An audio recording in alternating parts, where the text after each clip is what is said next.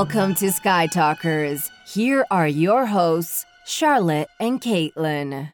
Hello, and welcome to Skytalkers. I'm your host, Charlotte. Hey everyone, I'm your other host, Caitlin, and welcome to this episode where Charlotte and I are kicking off a fun series that we've been talking about for a couple of months now. So a couple of months ago, Charlotte and I saw through Twitter, through our friend Sarah from the podcast Friends of the Force, she had posted about this book called Our Blessed Rebel Queen, and it is an anthology of essays on Carrie Fisher and Princess Leia. And Charlotte and I immediately hit purchase on that. And we've had the book for a couple of months and we've been trying to figure out a good way to talk about it on the show. And finally, we decided that we would just kind of go through each of the essays that have been compiled in this book and just kind of talk about them. And we're kind of envisioning this as a series that we do throughout the year. It's not going to be like one right after the other. It's going to be whenever we feel like covering the next essay in this book, but it's all about Carrie Fisher and her identity and legacy as Princess Leia and what it means, like her impact in the world as Carrie Fisher and also as her character Princess Leia. And we're really excited to be going through this book, actually. Yeah, it felt like we really wanted to talk about these topics, which are gender, identity, commodity, manufacturism, licensing. I don't know, a lot of things, right? And everything that has to do with Princess Leia, female fandom, and things like that. Yeah, when Sarah mentioned this, I was like, what is this book? We have to figure this out. We have to buy this right now. And we did. I'll put a link about where to buy it. We bought it from an academic journal website. So I just want to say that while we're going to be talking about the essays, you don't have to have read the essay to listen to our discussion. That's our hope. That's our goal. Well, I'll still put the link to the book if you want to read it, if you want to check it out yourself. But I think our goal here is to just talk about this, talk about the themes, and talk about what we thought about it and how we relate to these essays. I think Caitlin and I, something we haven't talked a lot about on the podcast is how we have this sort of complicated ebb and flow relationship with the character of Princess Leia. And I think that if you hear that, you might be like, oh, wait, you don't like her? No, we love Princess Leia. We love Carrie Fisher, adore her so much. Okay. But I think when we were younger and when we were getting into Star Wars fandom, Princess Leia wasn't our immediate favorite character. And I think that this essay that we're going to talk about now sort of traces our journeys into the character of Princess Leia meaning as much as she does to both of us. And I just wanted to provide some sort of space to talk through that because I think that, I don't know, I think that we've talked to a lot of people who are huge fans of Princess Leia. And again, so are we. But she wasn't our immediate favorite, like ever, like so many people. So I feel like I'm not really describing this well because I feel like it makes it sound like sort of on the negative, but I think there's something that's really powerful about tracing our own fandom with like what was going on in pop culture and how Princess Leia sort of takes center stage when we think about like what it means to be a fan of Star Wars, especially someone who is a woman and how we see ourselves in these films. And I have just really like grown and learned with her and especially Carrie Fisher's own writing. And yeah, so just wanted to say that. And I think this little mini series, which again won't be like consecutive. I don't think we'll do every single essay as something that we release every single week, but probably over the course of the year, maybe we'll dive into the essay in a comprehensive way.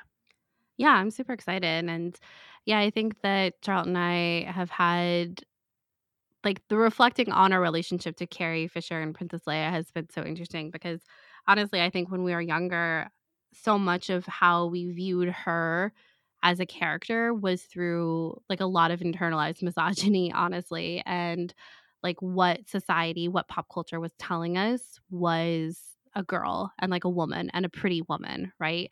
And in so many ways, we felt that maybe Princess Leia didn't fit that exactly, or we like just didn't get it. And I don't know, it's been interesting to, yeah, to like see how that relationship has changed and to the character of Princess Leia, but honestly, through learning more about Carrie Fisher herself, and like through her writings and through like watching her shows and her appearances and speeches and things like that, and kind of deconstructing our own ideals of what it is to be a woman and to be beautiful and to be powerful in a film, and even what a quote unquote strong independent woman is as a character and in real life, and that journey of like being so annoyed at that kind of term too as just like a placeholder for every film that had a woman in it. She's a strong woman. Like she's a strong female character. Like please stop saying that. Oh my god. There's like Charlotte said, like all these ebbs and flows, and I think that I've experienced that the most with Princess Leia and Carrie Fisher, and just kind of thinking back to who I was at 13 years old and how I thought I should look, how I thought I should act and dress, and the ways that I thought a character like Leia fit into that mold and how she didn't, and how so much of that was just me projecting my own insecurities as, you know, a seventh grade middle school girl. Yeah. So it's interesting, and I'm excited to go through these essays and talk about them. And definitely, if you're not going to buy the book, definitely worth going to check out the cover art for it, because it's so fun. I think we've only said it once, but the title of this anthology is called Our Blessed Rebel Queen: Essays on Carrie Fisher and Princess Leia, and the cover art is this like great like silhouette drawing of Carrie Fisher with Gary with like the holy rings of light behind her, but she's flipping off God, and it's great. I love it. Yeah. But yeah, this whole compilation, it was edited by Linda Mizajewski. I'm probably mispronouncing that, but Linda Mizajewski and Tanya D. Zook are the women who edited this anthology. Just to sort of add on to what you were saying before we dive in, Caitlin, I just want to make it clear that like I think that what we're going to talk about also is how when we were first getting into Star Wars fandom in like 2007, the concept of being a fan who was a woman, it was like, okay, so which characters can we attach ourselves to? And it was a sparse group of people that we could attach ourselves to, and I think that so many of it is like, oh, so aren't you a huge fan of Princess Leia? And a little bit of us was like a defiant nature of, no, that's not my favorite character, actually. And just because I'm a woman fan doesn't mean that Princess Leia is all I care about, you know? And I think that that has also taken a lot of deconstructing Yeah. in that defensive nature of trying to fit into what so many people call a boys' club. And yeah, it's an interesting road that we've been on. I've again have almost fully deconstructed that, but revisiting this Oh my god, congrats. Thank you. Thank you. Revisiting this essay sort of reminded me and sort of validated my feelings about that experience. So let's dive into it. So the essay that we're reading and talking about today is called Who Owns Carrie Fisher? A Complicated Embodiment of Manufactured Commodity and an Avatar of Resistance. It is written by Jennifer M. Fogel. Okay. So Caitlin, what do you think about this essay? This was a good essay to start off with, I think, in this anthology, and I hope, listener, that you will go along with us as Charlotte and I try to like fully explain what's going on in these essays, knowing that they're not as readily accessible as some of the other sources that we try to use on Skytalkers. So if things aren't making sense or we're not explaining it well, please feel free to message us or just ask, because this is kind of a little bit of a new process for us, even though I feel like we're like doing quotes and stuff all the time. It feels a little different, I think, than kind of diving into like a 10-page essay a little bit more in depth, a little different than what we usually do. But this essay basically goes through the conflation of identity between Princess Leia and Carrie Fisher, and how the public, how the general audience has associated the actress and the character together, how their identities have become intertwined, and all the complications that come from that, and how do we separate them out? Should we separate them out as an audience? How did Carrie Fisher talk about her identity as Carrie Fisher and as Princess Leia? There were times in her life where she resented it, and times in her life when she celebrated it, and times in her life when she did both at the same time, you know? And I think that this essay was a good place to start in this anthology because it's, I think, more than any other of the original trilogy characters, like more than Mark and more than Harrison, Carrie became so intertwined with her identity as Princess Leia to a degree that I don't think Harrison and Mark did. And it's kind of impossible to talk about her and her impact without acknowledging how much Princess Leia became a part of her life. And I think that this essay really kind of laid that out from a lot of different perspectives and did a good job at like synthesizing that complication, I think. And yeah, I enjoyed it. And like Charlotte mentioned earlier, it was a good way to like settle my thoughts about who I thought Carrie Fisher was, like begin to settle my thoughts about who she was as Princess Leia, and like reflecting back on my own relationship to her as a person and also the character too. Yeah, I think that in those early days of Star Wars fandom for us, we associated Carrie Fisher with so many hilarious sound bites. And I was pretty delighted that in the first, and it's hilarious, but it's also in a sad way too. And I think that's what this essay goes into pretty well.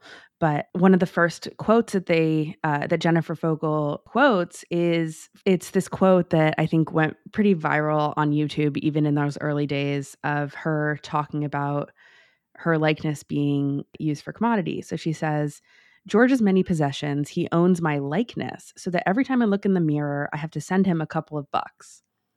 That quote is so iconic. I'm pretty sure it's in her stand-up comedy that's a special that I think is still on HBO right now. And then also she used that line at the George Lucas Lifetime Achievement Award, which Caitlin and I would watch that all the time. Yeah. And I think that quote, it's deep, man. You know, I think that I think that we would laugh at it, and I think that the purpose is to laugh at it, especially because she uses it in her stand-up. But it's pretty real, right? Like her image is everywhere. So in this essay, it's pretty cool that it traces the beginnings to where it is. I'm pretty sure when this essay was finished being written, which is after Carrie died, specifically with her image being used as a very popular sign for the Women's March in January 2017. And we'll talk about that, and I'm really excited to dive in. So, but I thought that I'd read a quote that I thought really summarized also the way that we think about this paradox of separation of image. What does it mean when your likeness is no longer your own? When it becomes a paradox of reverie and parody? On the one hand, Fisher remains a pinup girl for male fanboys. On the other, the embodiment of a feminist icon. When her Princess Leia persona is a highly contested catalog of hyper-feminized attributes, example, the inexhaustible discussion of Leia's hair and the quote, golden metal bikini, that have leached into the gendered marketing of Star Wars products for 40 years. General Leia, Fisher's contemporary incarnation within the franchise, was met with a misogynistic disparage of the actress's aged physique. The lambasting of a sci-fi sex symbol for getting older as a toxic reminder that Fisher's image has been annexed and commodified by a largely nostalgic (parentheses) male fandom. It's pretty savage, this this essay, but I think that it stares at the hard truths of how Carrie's own image has been used throughout the years. Well, and it's so complicated too because she ended up partaking in that herself so much, in like having her own Princess Leia collection too. And I think that's like part of the complication that the essay discusses about how her image was commodified and it became so hypersexualized and such a point of nostalgia for so many young boys, right? Like this is something Carrie Fisher has talked a ton about throughout like a lot of her stand-up comedy and in her books and stuff. And it's funny, but then you actually sit with it for a minute and you think, wow, like how much of this was her own. And there was another quote in here too that talked about her and her image and like how it was so different, this happening to her in the time period that it did in the 70s, like before the internet and stuff. And this quote says, unlike the young celebrities of today that can control the ways in which they leverage their star image, whether through social activism or commercial practices, Fisher's image was fundamentally manufactured from the onset within a film franchise with a central impetus on commodification, which would later lead to its own cultural capital. And for Carrie Fisher, celebrity was a perplexing duality of symbolic figure and corporate brand that left little separation for a private self or control of her likeness. And there's so much in this essay, I think, that when they have quotes of Carrie Fisher written in this essay, I can hear them in her voice, right? Like it's so easy Yeah. to hear Carrie Fisher reading them. One, because they're like the one you read at the beginning, Charlotte, they're things that we've read before, heard from her 100 times, like watched those clips 100 times. But then like Carrie Fisher she had such a recognizable tone in her writing. And there's something that is both like celebratory about just the passion and the legacy of Star Wars in her life, but then also that darker side of it that was so like not her own, even though it was her own likeness, and how it gets taken from her and turned into this whole thing that like they said, this commodity and this like thing for purchase. And you even think about the commodity of her signature and like meeting someone like Carrie Fisher at Celebration, and how even then like that real life interaction is then also a commodity. And it's fascinating to kind of think about how you reconcile that. Like if I'm thinking about Carrie Fisher and how she dealt with it throughout her life, and it makes total sense to think about those ebbs and flows of when it was something she was excited about, when it was something she was proud of, and when it was something she detested and, you know, didn't want a part of anymore. Or had a complicated relationship with. Yeah. I think that's what really struck me about this essay and the quotes that they used, is this reminder that I think that Carrie and George Lucas had a good relationship, especially like later in life and everything. But it's pretty clear to me that Carrie had this need to regain control of her own narrative. And I think that on the one hand, we can praise people like George Lucas for, there's a quote in this, I'll read it. As the story is often told, George Lucas saw past the Hollywood machine with cunning foresight and not only negotiated the sequel rights to one of the most successful film serials in history, but also 100% of the merchandising rights. So we know that. We've talked about that on the show, that Star Wars and merchandising are so intrinsically tied. But what does that mean when Star Wars and merchandising are so tied to your own identity as a person, as like an individual, not just your character? And I think it was pretty clear in so many ways how Carrie clawed basically back into gaining control over that. And she says this in Wishful Drinking. George Lucas was a man who made me into a little doll, and it barely even hurt. A little doll that one of my exes could stick pins into me whenever he was annoyed with me. He also made me into a shampoo bottle where people could twist off my head and pour liquid out of my neck. And there was soap that read, "Lather up with Leia and you'll feel like a princess yourself." But the thing I've been made into that has really enhanced the quality of my life, I'm a Pez dispenser. So again, we all laugh at that because it is, when she delivers it, it is just gold. Yeah, it's great. Okay. It's class. And it's like, it's hard for me not to read it like I would read Carrie Fisher, right? But there's so much in there, right? Like, and it barely even hurt when he made me a little doll. Yeah, it made her millions of dollars. She has an identity that she protects, and she loved being Princess Leia, but she also hated being Princess Leia. And like these reasons, you can see why. It's very clear why. And I think that even the lather up with Leia and you'll feel like a princess yourself even touches on the sexualization of Princess Leia, which is intense, and especially around Return of the Jedi.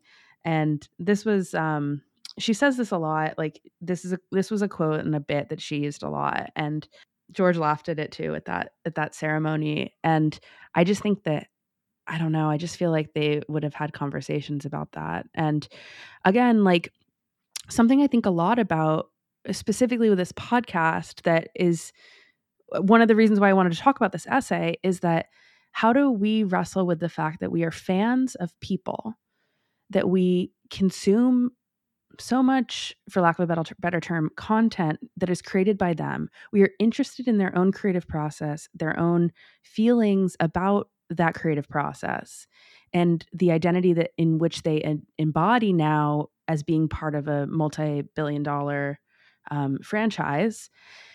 And yet we have to recognize that these are individual people that we actually don't know. Yeah, we've met Carrie Fisher before in a 15-second thing in 2010 at Star Wars Celebration. But we don't know her. We know what she puts out there. And in terms of regaining her own personal narrative, I think that is it's so crucial because of this recognition that the audience doesn't, we don't know any of these people. And it's something that I have to keep reminding myself so much. And I think that as the popularity of a character, especially Princess Leia, has just excelled in popularity for over 40 years, I can't even imagine what that would be like, and the frustrations and joys that come with both of those. Yeah, I can't either. And it's, all of us in this like podcasting industry about, that cover anything from something like Star Wars to Marvel to Harry Potter to whatever it is, to like Disney itself, right?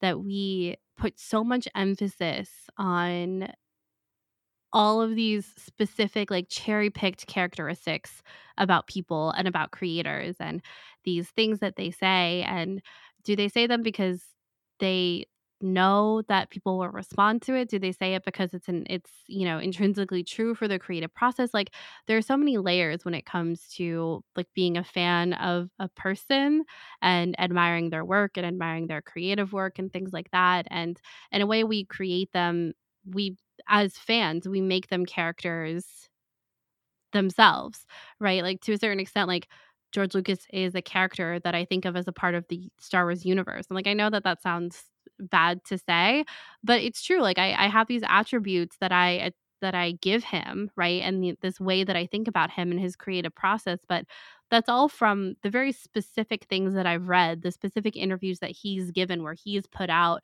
a certain image or a certain persona of himself. But that's incredibly different from actually knowing him as a person day to day and seeing like how he acts, on a good day, on a bad day, when he's hungry, when he's happy. You know what I mean? It's just kind of a reminder that I know a version. I know, like I said, a persona of these people, and so much of it is like taken from the page, and that is in a lot of ways like an incredibly dangerous way to say that I know someone, because it's just words on a page. It's not actually them in front of me, you know? But I wanted to read some quotes from Carrie herself that were included in this essay about like her struggles with this issue of her identity and of her likeness. Um, so this first one is, even though Fisher expressed surprise at her sex symbol status, she rationalized, I think boys may have been attracted to my accessibility. I wasn't conventionally beautiful and sexy, and as such was less likely to put them down or think I was too good for them. And then this is outside of the quote from Carrie. As the physical embodiment of the sassy heroine and the sexy sci-fi princess, Fisher was tasked with the unyielding management of the emotional fan attachment to this cultural icon, which would later become a burden in the face of fan incredulity when she failed to conform to this heavily commodified image later in life. And then later, she's talking about the meet and greets and stuff, which she describes as a celebrity lap dance, she called it, and yet at the same time, incredibly sweet and mystifying. Initially, it was very weird to me because they're saying you and it's Leia, but to them, it's you and Leia. Over the years, they both get mixed up. And then I have two more. Sorry, I just think these are like good quotes from her. Carrie says, I wish I'd understood the kind of contract I signed by wearing the metal bikini, insinuating I would and will always remain somewhere in the erotic ballpark appearance wise, enabling fans to remain connected to their younger, yearning selves, longing to be with me without having to realize that we're both long past all of this in any urgent sense, and accepting it as a memory rather than an ongoing reality. And then lastly, in The Princess Diarist, she writes, it turns out that she matters to me, Leia. Unfortunately, But as it happens, I've spent the lion's share of my life being as much myself as Princess Leia, answering questions about her, defending her, fed up with being mistaken for her, overshadowed by her, struggling with my resentment of her, wishing she'd finally just go away and leave me to be myself alone, but then wondering who I'd be without her. Feeling honored to be her representative here on Earth, her caretaker, doing what I can to be worthy of the gig, and then feeling beyond ridiculous and wishing it would all just fade away, leaving me to be who I was all those years ago. And I think it's so interesting to think that, like, as a woman, like, this image of Princess Leia was created by a man and applied to Carrie Fisher. And she had, I don't want to say she didn't have any say in the character of Princess Leia, because I think she did, but like from the foundation of it, it's this image from a man applied onto her as an actress, like that was her job, right? I'm not saying it was like dastardly what George did or something like that, but like this image applied onto her, and it became her for the rest of her life. And like the end of that quote where she said, I felt feeling beyond ridiculous and wishing that it would just fade away, leaving me to be who I was all those years ago. Like there was so little of her life that wasn't associated with Princess Leia. And I wonder, again, I wonder like how she felt about that through the years. And I think she felt complicated feelings about it. Right. I think that so much of this essay also discusses the changing image and how things like really kicked into high gear, I guess, in the 80s. And then there's also a discussion of when The Force Awakens came out and how we're presented with, because of course we are, a Leia that it takes place 30 years after Return of the Jedi, and how since her image, the last time we saw her, had been blown up so much with the gold bikini that there was so much conversation about, does she look good? Does she not look good in The Force Awakens, which was just absurd. And I remember that so clearly. There's even discussions about these the articles that came out, the reviews about The Force Awakens. And you remember all this, right, Caitlin? Like when you were reading this, we were like, oh my gosh, I remember when all of this went down. The essay talks about how so many people said things that were so just like trigger warning about like image. So many people in the reviews said things that like Carrie wasn't, quote, aging well, or, quote, let herself go. It's awful. And the essay specifically quotes a New York Post critic, Kyle Smith, who rudely chastises Fisher for rebuking Hollywood's image-conscious nature, saying that she should be grateful to simply still have a job. One that, of course, was dependent on her looks in the first place. Smith nastily writes, quote, no one would know the name Carrie Fisher if it weren't for her ability to leverage her looks. George Lucas only cast her in the first place because she was young, slim, and cute at the time. Fisher made millions off being pretty. Far from being bitter about this, she and other actresses who profited nicely from their looks should be grateful that they had a turn at the top. This like enrages me so much. And I remember this so specifically. This specific critic is just very harsh. Also, even today, towards a lot of things like that. And so many people were talking about this specific review and just the conversation about like how the image of Princess Leia as we view her has changed, and like that's actually a really good thing. I'll read this. While the debate surrounding Princess Leia has vacillated from feminist role model to sexually objectified damsel, the release of The Force Awakens renewed the heroine paradox. Quote, heroines are unlike other women in their agentic characteristics, but must also be, quote, quintessentially feminine.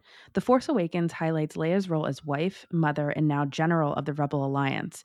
Salon writer Mary Elizabeth Williams saw that this, quote, new Princess Leia as the call to action, and praised The Force Awakens for giving a, quote, grown women permission to look like a grown woman. But most male fans did not see it that way. It's like, it just really frustrates me. The whole conversation. And it's just literally so unfair because no one said this about Harrison Ford. No one said this about Mark Hamill. It's not, everyone was like, oh, he's just aging so gracefully. So great. The comments about age are just so sexist. Yeah. So it just kind of talks about that and how Carrie dealt with that, right? Like she dealt with the brunt of that. This is a woman who's very much on social media and very much in the public promoting this movie. The essay does say Fisher responded to the haters with the infamous "blow us" tweet, discussed at length by Christian Anderson Wagner later in this volume. So I guess we'll talk about that later.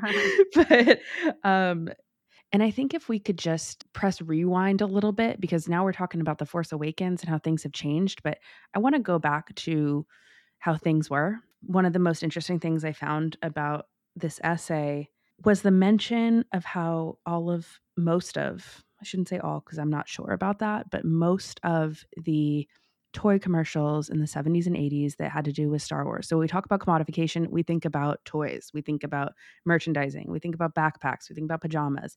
Most of these toys had little boys in the commercials, and little girls only playing with the Princess Leia figures. So the quote says, "This marginalization was solidified early in the countless television ads hawking toys for the original trilogy that rarely featured any little girls playing with Leia action figures or even dolls, and emphasized the franchise as a, quote, boys thing.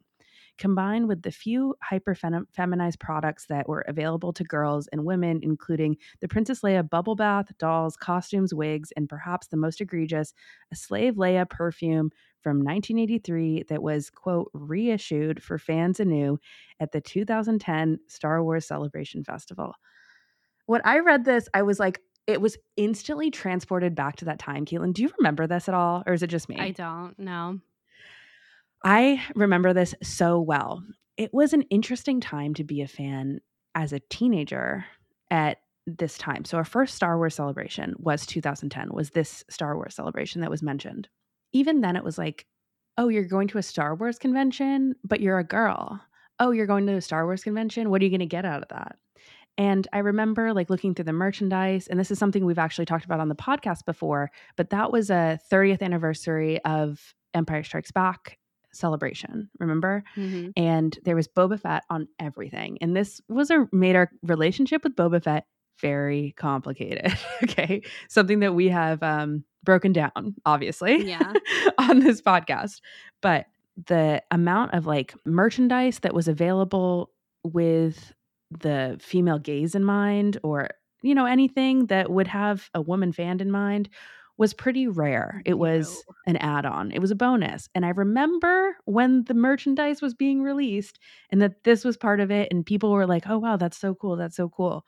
And me being like, should I even care about this? And I ask, should I even care about this? Because Carrie Fisher has been on the record before talking about how she had such complicated feelings about the bikini itself, and the fact that now that image had been lampooned everywhere and been put up for discussion constantly about the kitsch behind it, the nostalgia behind it. And what was that nostalgia based in? It was based in sexualization. It was based in what men had, like, people talk about their sexual awakenings being with that image of Princess Leia. It was gross. I mean, as a teenager, it was like, okay, am I supposed to think that's cool? Am I supposed to not think that's cool? A lot of stuff goes into that. So I think for me, when that was part of the merchandising for Celebration 5 as like a nostalgia piece, as a kitsch piece, it was like, okay, is this supposed to be for me? Who is this even for? What am I supposed to think about this? Is this for me? This was also the rise of her universe and the new clothing that was being specifically designed for fangirls in mind. And it was like, if we want to put those two things side by side also, like, we could talk about the rise in clothing made for fangirls that was pretty huge and monumental by Ashley Eckstein. And then also at the same show when her universe was first debuting, or I don't know if it was debuting first there, or if it was definitely the first celebration that her universe as a brand existed. Side by side of that, they had this perfume that I think just sort of encapsulates like this nostalgic bit for the Slave Leia costume and just like the Slave Leia personage. I think for me, when I look back at this specific time in my own fandom and in my life as a teenager, at Celebration 5, it was so formative for both Caitlin and I in our Star Wars fandom, when we had the best time ever, and it really catapulted us into being huge Star Wars fans. I mean, we already were, but it was a whole different time where we kind of saw ourselves as a part of a world, as a part of a fandom, as we got a glimpse into a new community, and we were trying to figure out where we belonged within it. And I still think that is something that we're still figuring out. I think we have, just like everything. And when we look back on that, we've done so much work and so many things have changed, and including the conversation about how we talk about the slave Leia costume, the evolution into calling that costume Hut Slayer. A lot of people have complicated feelings about that, and I feel like that's totally okay. I appreciate the journey that entire narrative has gone on, but I think that there's a lot to say about that entire costume, the merchandising of it all, that kind of like comes down to the fact that there was a perfume with it. Even when I hear that's the concept of Star Wars being a boy thing, I also get very like alarmed by that, just for years and years. It's a lot. I've been told that so many times in my life, and I know you have been too, Caitlin, and it's just couldn't be further from the truth. But also it is part of the truth, because that was what was being merchandised for so long, as evidenced in this essay. Another quote that I wanted to read was about the bikini specifically. Of course, the hotly debated skimpy metal bikini slave outfit she wears in Return of the Jedi often overshadows Princess Leia's initial iconic look and otherwise reserved fashion. It's true, if you think about it. Whether the bikini was Lucas's, quote, cynical nod to his, quote, growing nerd culture fan base, end quote, a crude objectification of the heroine, or an iconic and empowered spin on the damsel in distress trope, Leia does use the elements of her enslavement to kill her captor. The controversial outfit is now a commodified cultural artifact symbolic for both modern-day cosplaying and a constructed Princess Leia as a nostalgic sci-fi sex symbol. Herein lies the rub. At the same time that Lucas was successfully leveraging the toyetic nature of his Star Wars films and commodifying the likeness of each of his actors, the fan base became a highly gender-constrictive landscape overseen by the twin sons of toy marketers and merchandising agents. And damn, that couldn't be truer. Just, what do you think about that? Yeah, I think that there was a quote in here that I think it was in this essay that talks about how yeah. So on the page before it says, to date, Star Wars licensed toys and this was, I think, in 2017 is when this essay was written. To date, Star Wars licensed toys and merchandise sales have earned $12 billion for the franchise, nearly triple the box office revenue from the original and prequel trilogy films combined. So it's like whatever's happening on screen is just the the smallest slice of the pie in a lot of ways, Mm-hmm. which is Mm-hmm. which is insane. So when you think about something like Slave Leia, like Hut Slayer Leia, right? We can talk all day about how, the image has changed, its meaning has changed, but the outfit is still there. Like the visual of it still exists, and so many people are going to take that at face value in a lot of ways, and all of the toys, all of the merchandise, all of the collectibles that have been created from it always feel to come from a very specific place. I do think that that has shifted in the past 5 years, but I don't think that it's completely rewritten the story.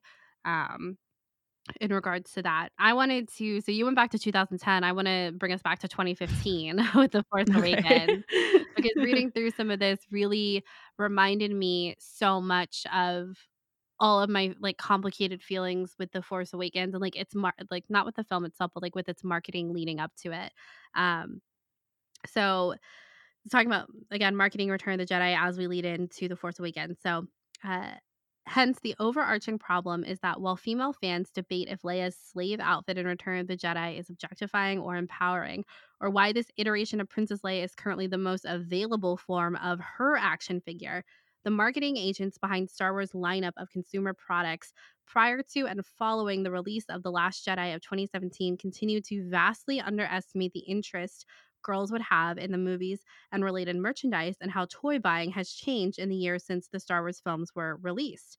Even as General Leia and thus Carrie Fisher gave way to new heroine Rey in The Force Awakens in 2015, both characters were largely missing from toy shelves in favor of a line of CoverGirl cosmetics and jewelry at K Jewelers, kitchen goods, and a women's clothing line from Rock and Republic for Kohl's.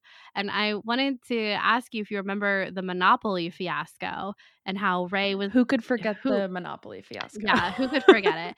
And I was like, "Oh Yeah. my god," like I remember being so it was like the first like so livid. I was like, "How is she not included in the Monopoly set?" Like I was beside myself. I was like, this is my villain origin story. And then there was another quote a couple pages later. This is talking again about the release of The Force Awakens and like Carrie Fisher's image and Daisy Ridley and Rey's image and everything. It says, the paratext created to help hype the return of the beloved Star Wars franchise have greatly perpetuated the sexist hierarchies in the Star Wars fan community. The constant regaling of journalists that The Force Awakens broke boundaries and was not just for boys anymore merely drives the marginalization of female fans, as if they too needed to be rescued by the corporate bigwigs who deign to recognize them as a viable demographic. But why is this still a thing? Why are young girls and women still made to feel like they don't belong in geek culture, made fun of for wanting to cosplay their favorite characters or bring a Star Wars lunchbox to school?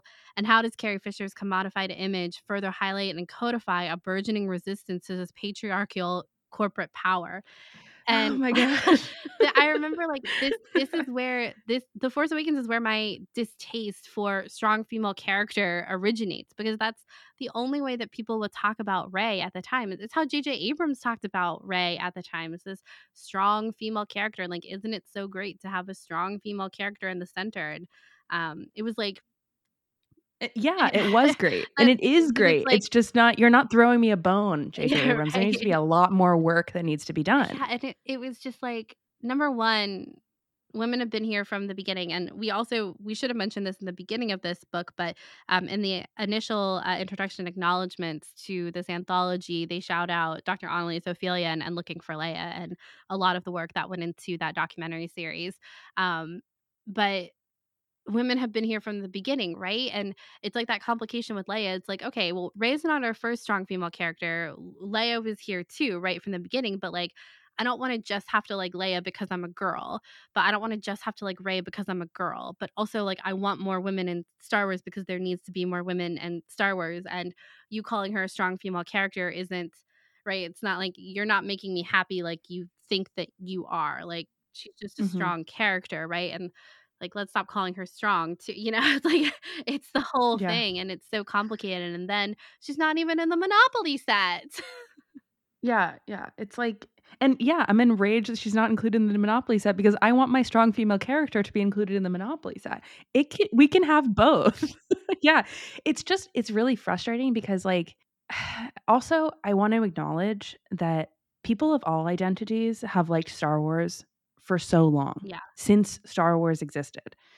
We're coming from our own experience as people who identify as women and how we come into this and how marketers also see things along the binary.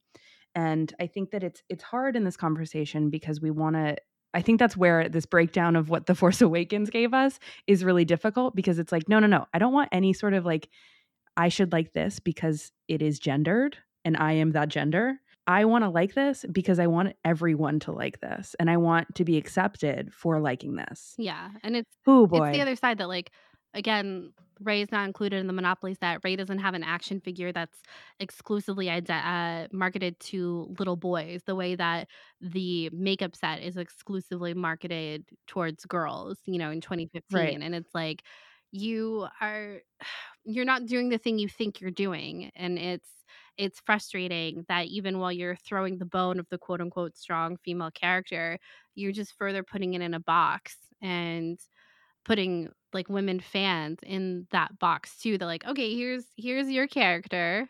This is so fun. Look, here she is. We gave her some eyeshadow too.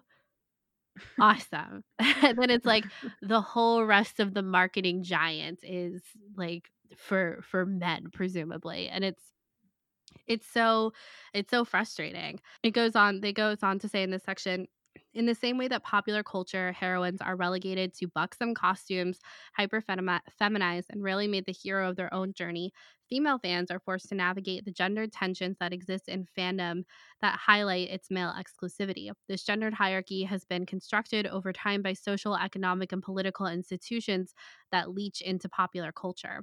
Hence, it is unsurprising that after her unexpected death in December 2016, Carrie Fisher's cult status as sci-fi heroine was reimagined as feminist hero of numerous contemporary causes, including the Women's March. And this kind of segues us into the Women's March in January 2017 and this like horrible, tragic storm of all of these things happening at the same time, right? And this reimagining of Carrie Fisher's image, of Princess Leia's image, of them together as one image being used as this symbol of resistance in the Women's March. And it's it adds this whole other layer, and it feels it's so important when that happened, right? We'll dive into this a little bit more, but like the essay goes into how, right, like it was a lot of women at the Women's March who kind of took control of this, rewrote a new narrative of this image of Carrie Fisher and a Princess Leia together as one, right? Like a woman's places in the resistance. I think many of us are familiar with seeing the posters of her, and like all of this is the perfect storm, right? Like, would it have happened this way if Carrie Fisher hadn't unexpectedly passed away a month prior? I don't know, honestly. It's like one of those things you don't really want to think about, but I think it's worth mentioning because, again, I think it's like that horrible, tragic storm of everything happening at the end of 2016 leading into 2017. But the essay goes on to talk about how, like, that was so meaningful and impactful, but now the cycle is complete because all of those types of images are now commodities. Like that inspiring rewritten narrative of a woman's places in the resistance with Carrie Fisher's image and of her picture, it's for sale. Like the cycle has repeated itself again, and like Carrie Fisher slash Princess Leia as the one image of this symbol is a commodity once again. It just means something different now, but it's still a commodity. And I got to the end of this essay and I was like, it that cycle doesn't end, and there's still meaning in it, and there's still value in how that narrative has changed, of course, but it still comes back to capitalism. Yeah, and commodity Yeah. and just the uncontrollable nature of how your image has been used from when you did a small space movie that you thought wasn't going to be a huge deal, or did think it was going to be a huge deal, but never thought that it would be something that 40 years later people were putting on signs to protest the government. We Are the Resistance is this sign that I think a lot of people remember. And it's that black and white photo of Carrie. We saw that everywhere. And here's a quote that I want to read about it. It is likely that the protesters who took part in the global Women's March did not fully understand the magnitude of co-opting the image of Carrie Fisher as Princess Leia for the handmade signs and t-shirts. They probably were not aware of this gesture of mobilizing their grief in a constructive manner would signify more than a cult appreciation for a cultural text. This was not only a sign, both literally and figuratively, of a feminist rebellion of women's rights, but also the chance to wrest control of the Carrie Fisher's likeness away from the corporate overlords that had commodified her image for years to sell licensed merchandise. The designer who made this famous sign, We Are the Resistance, her name is Haley Gilmore, says Haley Gilmore did allude to some legal issues she faced with copyright infringements from Lucasfilm and Disney in an interview with the New York Observer. However, fan practices have continually walked the fine line of repurposing corporate-owned intellectual property. Wink, wink.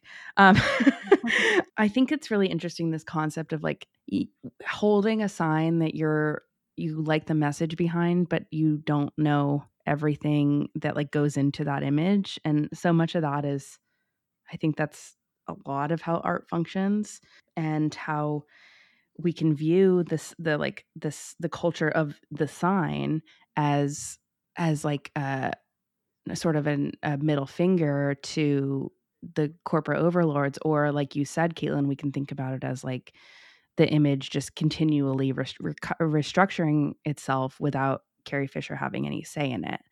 And I think I would agree that Carrie would appreciate this usage as a symbol in this specific instance. I think that she 100% would. But it's interesting, like, what if she didn't? What if she all goes back to that quote that we read in the beginning about every time she looks at herself in the mirror, she has to send George Lucas a couple of bucks. On that sign, she doesn't have to send them a couple bucks. Sorry, and I don't mean to interrupt, but then I agree with you that I think Carrie would have wanted this image, would have approved of this symbolism, right, that it was used for. But then a couple months later, it's the poster that's being given out at I Celebration know. from the corporate overlords, right? And like now it sells. That's not mentioned in this essay, but I was thinking about Yeah, that as it sells well. for hundreds of dollars on eBay, and Mm-hmm. it's complicated, right? It's layered, and it's yeah, it's Yeah, the concept of image, I think, is something so complicated for everyone, and one that I think that a lot of people like continually try to deconstruct throughout their life. I'm speaking, I'm projecting, okay? um, I think that they had, there was an interesting quote in this essay that I would like to read about how media scholar Kirsty Fairclough argues that, quote, in an increasingly individualistic culture, a woman's outward appearance represents her entire selfhood, end quote. Therefore, it was not surprising that Carrie Fisher became vilified for aging by a fan base enamored by a nostalgic image of her likeness, but she did feel a bit demoralized by the quick descent into online harassment. Fisher mockingly asks, why did all these men find it so easy to be in love with me then and so complex to be in love with me now? She's saying that in 2015. And then just sort of to add on to that quote a couple pages later, the signification of Fisher's facetious meditation on her celebrity status and commodification of her in her autobiographies, combined with fans' own meditation of her image for either purposes of nostalgia or activism, is a testament to the ways in which a celebrity becomes a custodian of our cultural heritage and not the conglomerates that leverage them for economic value. As Carrie Fisher understood, quote, I would never not be Princess Leia. I had no idea how profoundly true that was and how long forever was. Yeah, I think that it's a constant wrestle. And it's true. The fan conversation and like the way that we perceive images has everything to do with corporate culture and also nothing to do with corporate culture. And that's something that we wrestle with on this podcast, even without specifically naming it, and something that we wrestle with every single day in our life as I sit here surrounded by an image of Carrie Fisher and a poster, a Star Wars poster, a statue of Rey, a photo of Carrie Fisher that has been transformed into a collage made by our friend Kara DJ. It is a journey, I think, as a fan who is a fan of Princess Leia, yeah. of all the different ways in which we consume these characters and how it changes constantly. Yeah, because I think it's the other complication of like live action, right? Or um visual like narrative art, right? Because once it is released into the world, it no longer completely belongs to the artist, to the creator. And I feel like authors talk about this a lot, and like painters, like those kind of artists, right? But I think there's that other layer of complication with something like a film, a TV show, whether it's animated or live action, that we take it and it create meaning ourselves and create meaning within our communities, and then seek additional meaning from the creators themselves. And yeah, I think it's incredibly complicated. And yeah, for as much as we can talk about, there's like that tinge of sadness, I think, in all of these quotes from Carrie Fisher about her relationship to Leia. And at least, but that's like what I read into it, right? And part of me reading in that tinge of sadness is because I think it's so unfair that she's not with us anymore. And like that still makes me really sad. You know what I mean? Like, who knows what I would be saying if she was still Right. here, right? And like what her Yeah. relationship to Star Wars would even look like. There's so many unknowns and so much, like I said, I'm like, I'm reading a tinge of sadness, but that's me. That's me reading that in. That's me interpreting it. And perhaps that was never her intent when she first wrote down those words, right? Um, but yeah, we can talk all day about like the commodification of her image and how that is complicated and in so many ways unfair and just a product of the king of Disney, of corporations, of Lucasfilm. But then like we're here benefiting from those corporations, finding joy in them and the stories that they're telling and the artistry that comes out of them. But then that is all subject to the corporation itself of Lucasfilm and Disney and all of the um, hardships and the frustrations that come with that too. But we're all still here. It's Mm-hmm. And I think in a lot of ways, like, that was Carrie Fisher too, and like her, going to conventions and calling it a celebrity lap dance, but then also calling it, sentimental and mystifying. It's all of those things. Mm-hmm. It is all those things. And I want to say a comment as we're sort of like rounding out our discussion here that in the beginning of the show, I alluded to Caitlin and I having a very complicated relationship with Princess Leia. And I just want to say that like that relationship has like completely changed as I've become an adult. And I think that like I, through Carrie Fisher's own writing, which like I highly recommend, and actually I think is quoted probably the most in this specific essay, is her last book, The Princess Diarist, which is amazing. I highly recommend. Actually, I recommend all her books. And I felt like a closeness to her as I got older. And I think that now I relate to Princess Leia, but as a kid I didn't. And I just like no one told me that was like okay to not relate to Princess Leia when I was a kid who was like a young girl fan of Star Wars, because all of the marketing was telling me that that's who I should like. And then it was to my surprise that even a character like Padme during the prequels wasn't even marketed that much to me. So I was like, wait, where's my marketing for this? Where's my merchandising here? And it was really only in 1999 with The Phantom Menace that they really like heavily merchandised Natalie Portman's character. So I think that like once you break out of that and you realize, okay, so I'm a little bit of an outsider in this community, and like coming to terms with that and making yourself known that Or I feel like I I'm being wasn't. told that I'm an outsider. Yes, exactly. Thank you, Caitlin. That I'm being told that I'm an outsider in this community. And then you kind of like settle into that identity. And that's why the wave of, we talk about this, about the character of Rey and like being thrown the character of Rey, it felt a little disingenuous, even though we love the character of Rey. Because you're right, like the Monopoly example is a very clear one to me about, okay, so where is it? And I think that we can experience this dichotomy of please market to me, but also market to everyone. Market to everyone. And it's just interesting. We just live in this like commodified world where we're here on this podcast talking about this movie that has made more money with merchandising than it has in the actual story. And so much of our podcast is like, no, like look back into the actual story. What is the story telling you? And what are the creators who made the story telling you about how you should view the story? And I think that that's one of the reasons why we lean back on that so much, because our selves weren't like fully marketed to in the very beginnings of our own fandom. I think that you could argue that potentially we are now, but it's a long way to go still. Yeah, I know. I don't know. I don't know if I fully agree with the statement I just said, but it definitely feels better than it ever did. Okay. Well, yeah, it's Yeah. there's always progress, but Yes. sometimes it's a two steps, one step forward, two steps backward progress, and sometimes it's Yeah. a couple more steps, it's Yeah, sometimes it's 2 steps forward, 3 steps back, then, like, 5 steps forward, then 2 steps back, and, like, we're moving forward, but it's a very slow pace. yeah. But we're still here. And Leia is, like, definitely in my top 5 favorite characters for sure.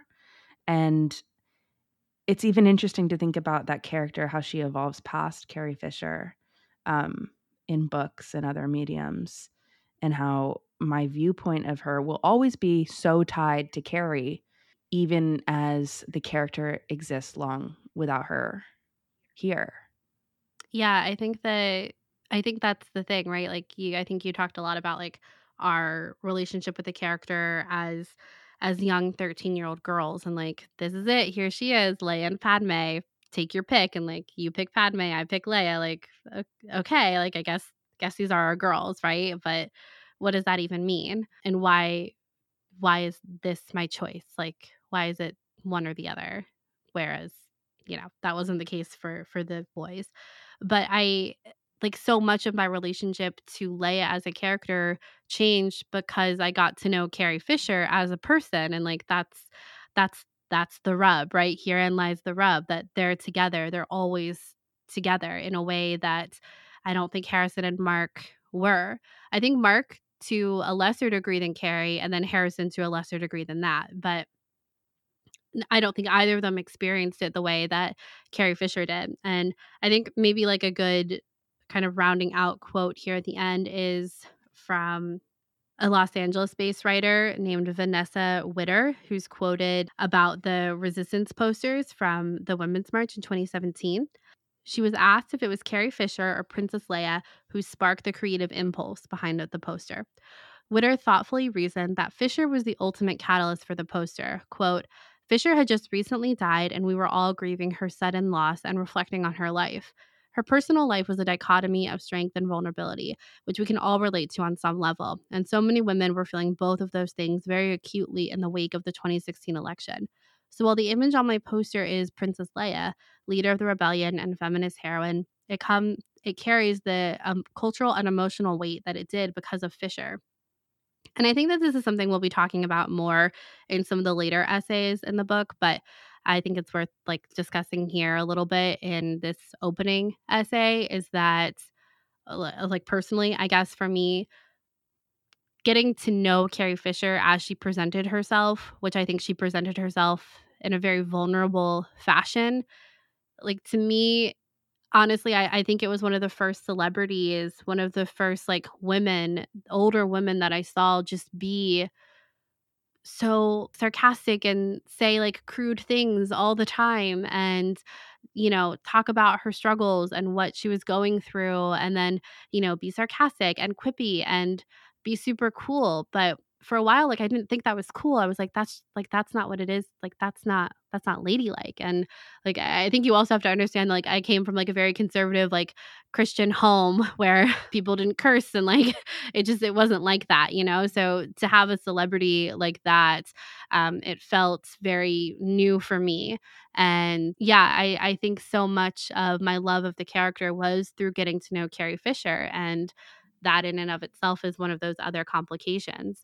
But just seeing her as a person and her vulnerability, and like I said, I'm sure we'll be talking more about her writings and her mental health struggles and how she advocated for that for other people and how important that was. But yeah, I just wanted to add that there at the end. Totally. And thanks for adding that, Caitlin. That was a really good quote to end on. Yeah. So is there anything else you want to add?